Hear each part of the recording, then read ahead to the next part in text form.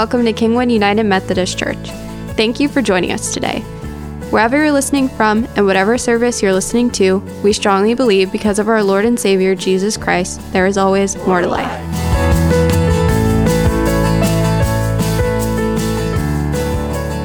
I ask you to remain standing for the reading of Scripture this morning, which comes from the book of Matthew, chapter 2, verses 1 through 12. I'll be reading from the Contemporary English Version translation, which will be printed on the screen. So if you're following along in your Bible or at home, you might notice a few word differences.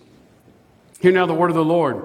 When Jesus was born in the village of Bethlehem in Judea, Herod was king.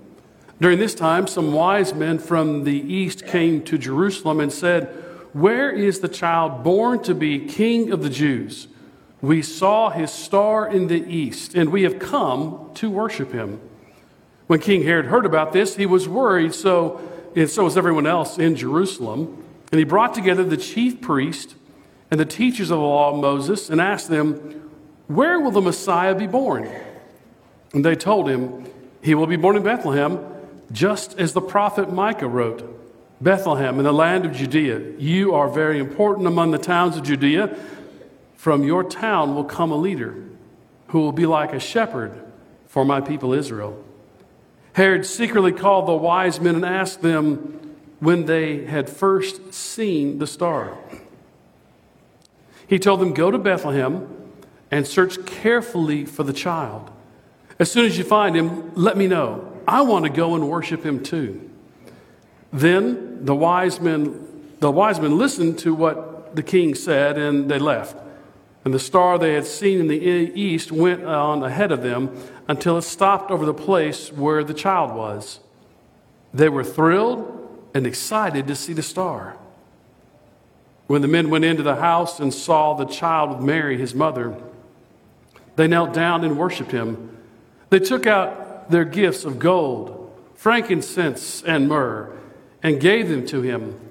Later they were warned in a dream not to return to Herod, and they went back home by another road. This is the word of God for you and me, the people of God. Thanks be to God. You may be seated, and as you are, let's pray together. Oh God, may your Spirit stand between me and your people so that the words of my mouth and the meditation of our hearts together will continue to be shaped and molded by your presence into your words for your people in this your day. For God, we seek to go wherever you lead and to find the joy of kneeling beside the manger of Bethlehem. And all of God's people did say, amen. Now this text stirs in me some of the old-fashioned dad jokes. You know that the wise men came to Bethlehem in a Honda, right? It said that in one translation they came in one Accord. Some of them say they actually were coming, were firemen, because the text in another place says they came from afar. Now that one only works in Louisiana and West Texas. We really don't know how many wise men there were. We don't know the full timing either. We make some grand assumptions within the text. But friends, there are some things we can know, and what's truth to be known historically is Herod was a bad character to anyone who provided hope. You can visit the Church of the Holy Nativity today in Bethlehem, and immediately adjacent to that is St. Catherine's Cathedral. Below St. Catherine's Cathedral are two major areas. One where is a cave where Jerome translated the Septuagint, which is the Greek translation of the Old Testament Hebrew, and the Greek New Testament mixed in with some Aramaic. He pulled it all together in what's known as the Vulgate, which was the first time all of these various languages are translated into one language in the text. It was all in Latin. And there's a chapel there. He did that below St. Catherine's. He did that adjacent from a distance just about as far from the middle aisle, this aisle to the left and this aisle on the right, is another chapel, which is known as the Chapel of Innocence. You see, we can debate all we want about wise men and timing, but there is no debate that historical evidence has shown that there is a graveyard of bones of children roughly 2 years old And this is how we are able to make the deduction that it was about 2 years after the time period of the birth of Jesus that they found the baby Jesus, or that Herod actually went out and had all the children slaughtered. It's called the Chapel of Innocence. You stand in that moment and you recognize this Herod that seeks to take life away was a real character. I mean, give it to American ingenuity to come up with 3 wise men and a song about it. I mean, there are, however, gold, myrrh, and frankincense. So therefore, there's this people who say, oh, there must have been 3. We don't know. There could have been 5. There could have been 7. All I know is that I love the meme that was circulating right after the birth of Christ on Facebook. It goes out every year. I've got it in Christmas cards. If it had been 3 wise women, they would have brought a casserole, clean diapers, and would have had the place cleaned up, right? Give it to 3 men to bring gold, myrrh, and frankincense, right? We can even look at the Christological context of what it means for what's represented in these gifts of gold and myrrh and frankincense, a foreshadowing of how some of these are spices used in the burial for the death of a body. The gold would be brought is still a valuable commodity. We could go down that road as well. But friends, there's one road I want us to go down today, and one road only to start the new year. And it's so fitting as we sat and I thought and pondered about this text. And, I said, it's going to be 2022. And everybody says, surely it's going to be better than 2021, right? And we come in and we find out we got bullet holes in the windows, right? Starting the year off, right? Friends, this is going to be surprises no matter what happens in 2022. I want to promise you, 2022 is most likely going to be a roller coaster like 2021, only now you've ridden it once before. You know what's coming. You know what's coming, right? It's going to be okay.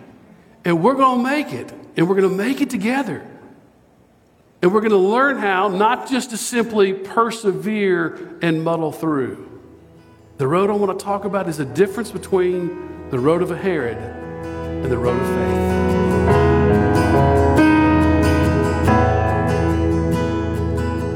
Thanks again for joining us for today's message. We will return to the sermon in a moment, but first, we would like to ask for you to rate, share, and subscribe to our podcast.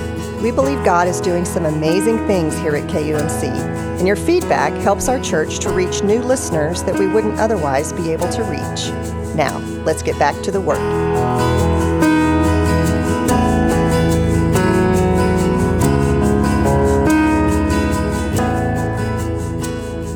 See, the road of Herod will always want you to focus on fear and escalating numbers and, oh my gosh, it's inflation, it's this, it's that. And there's going to be this narrative fear driven through the media and the social media. And I want to promise you, politicians and the media are going to lie to you every day.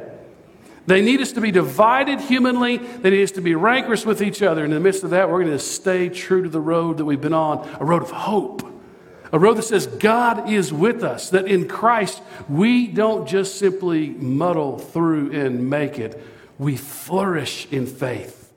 And we don't let the external circumstances determine what we do. We didn't find broken glass and cancel church.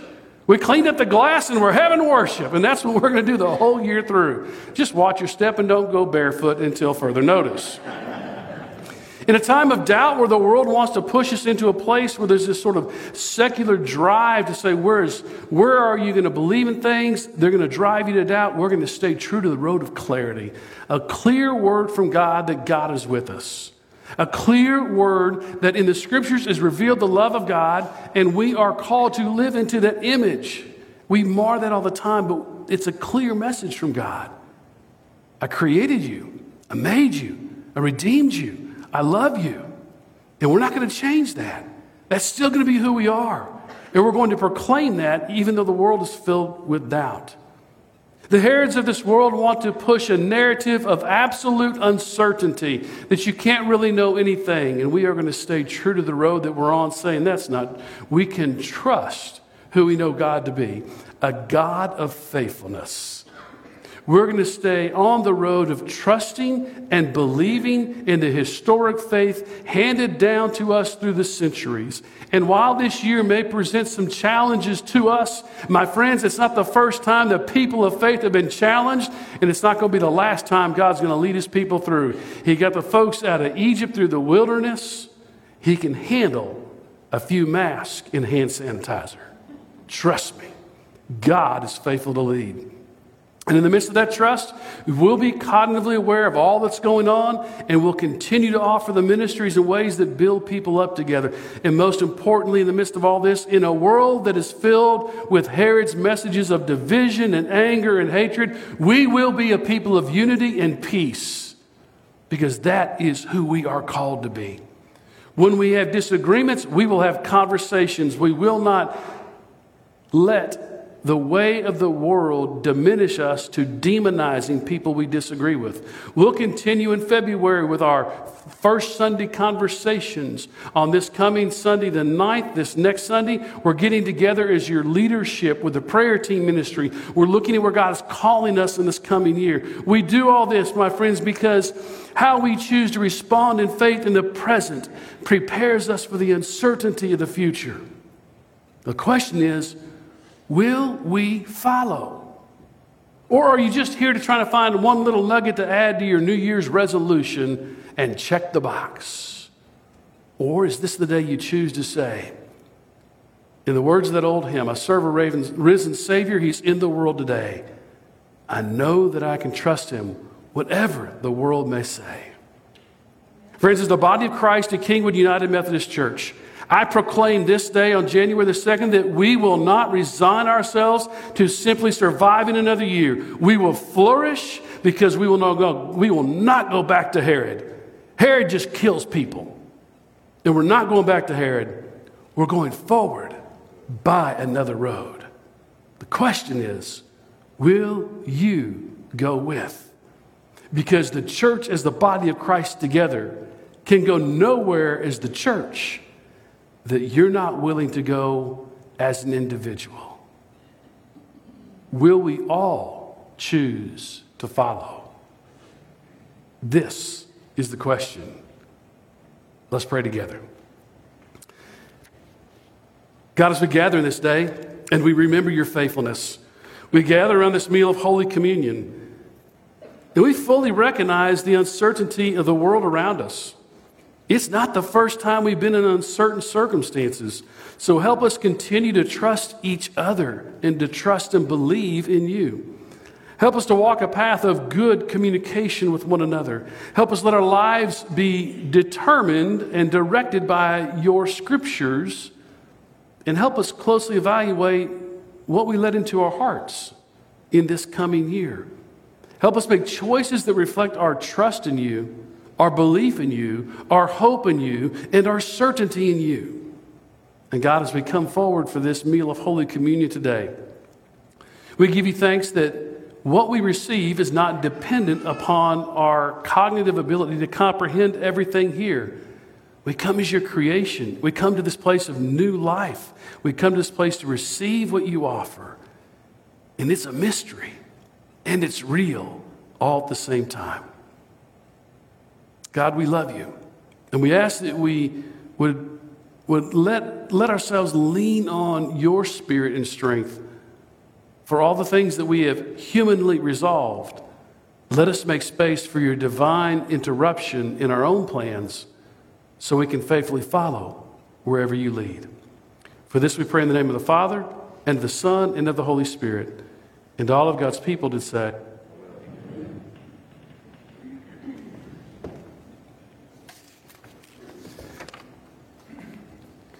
Christ our Lord invites to this his table all who love him, who earnestly repent of their sin and seek to live in peace with one another. Therefore, let us confess our sin before God and with one another as we kneel beside the manger of Bethlehem. Merciful God, we confess that we have not loved you with our whole heart. To be an obedient church, we have not done your law. We have against your love.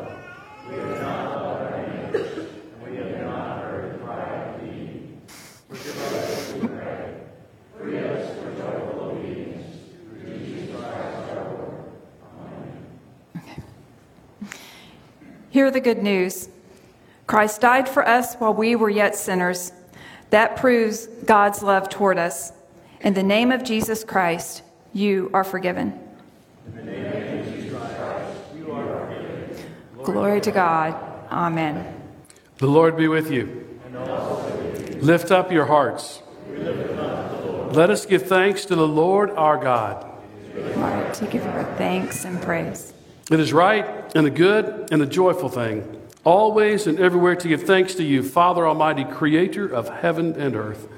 Before the mountains were brought forth, or you had formed the earth, from everlasting to everlasting, you alone are God. You created light out of darkness and brought forth life on the earth. You formed us in your image and breathed into us the breath of life. When we turned away and our love failed, your love remained steadfast. You delivered us from captivity, made covenant to be our sovereign God, and spoke to us through your prophets.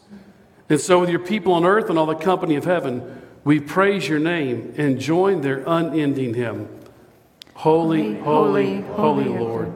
Heaven and earth are full of your glory.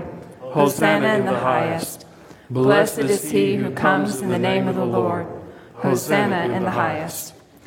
Holy are you, and blessed is your Son, Jesus Christ, in whom you have revealed yourself, our light and our salvation.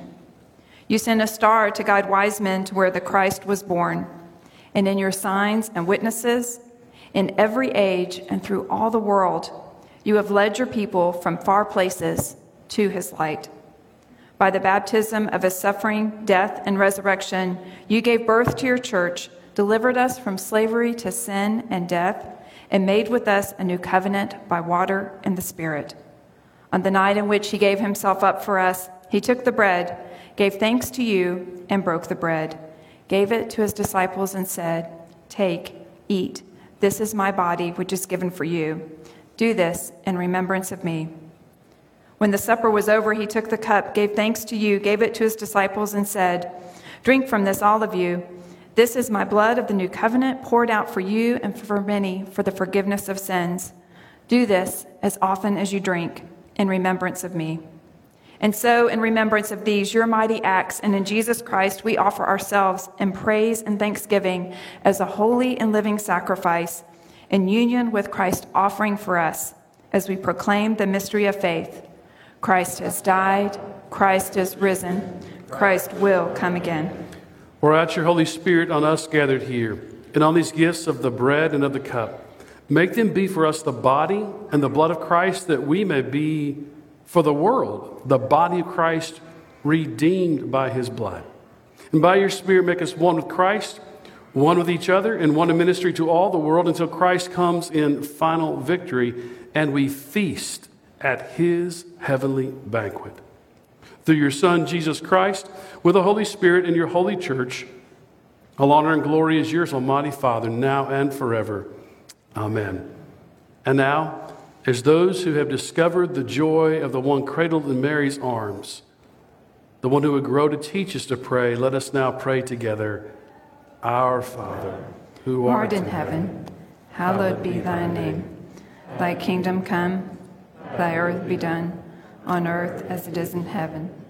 Give us this day our daily bread, and forgive us our trespasses, as we forgive those who trespass against us. And lead us not into temptation, but deliver us from evil. For thine is the kingdom, and the power, and the glory forever. Amen.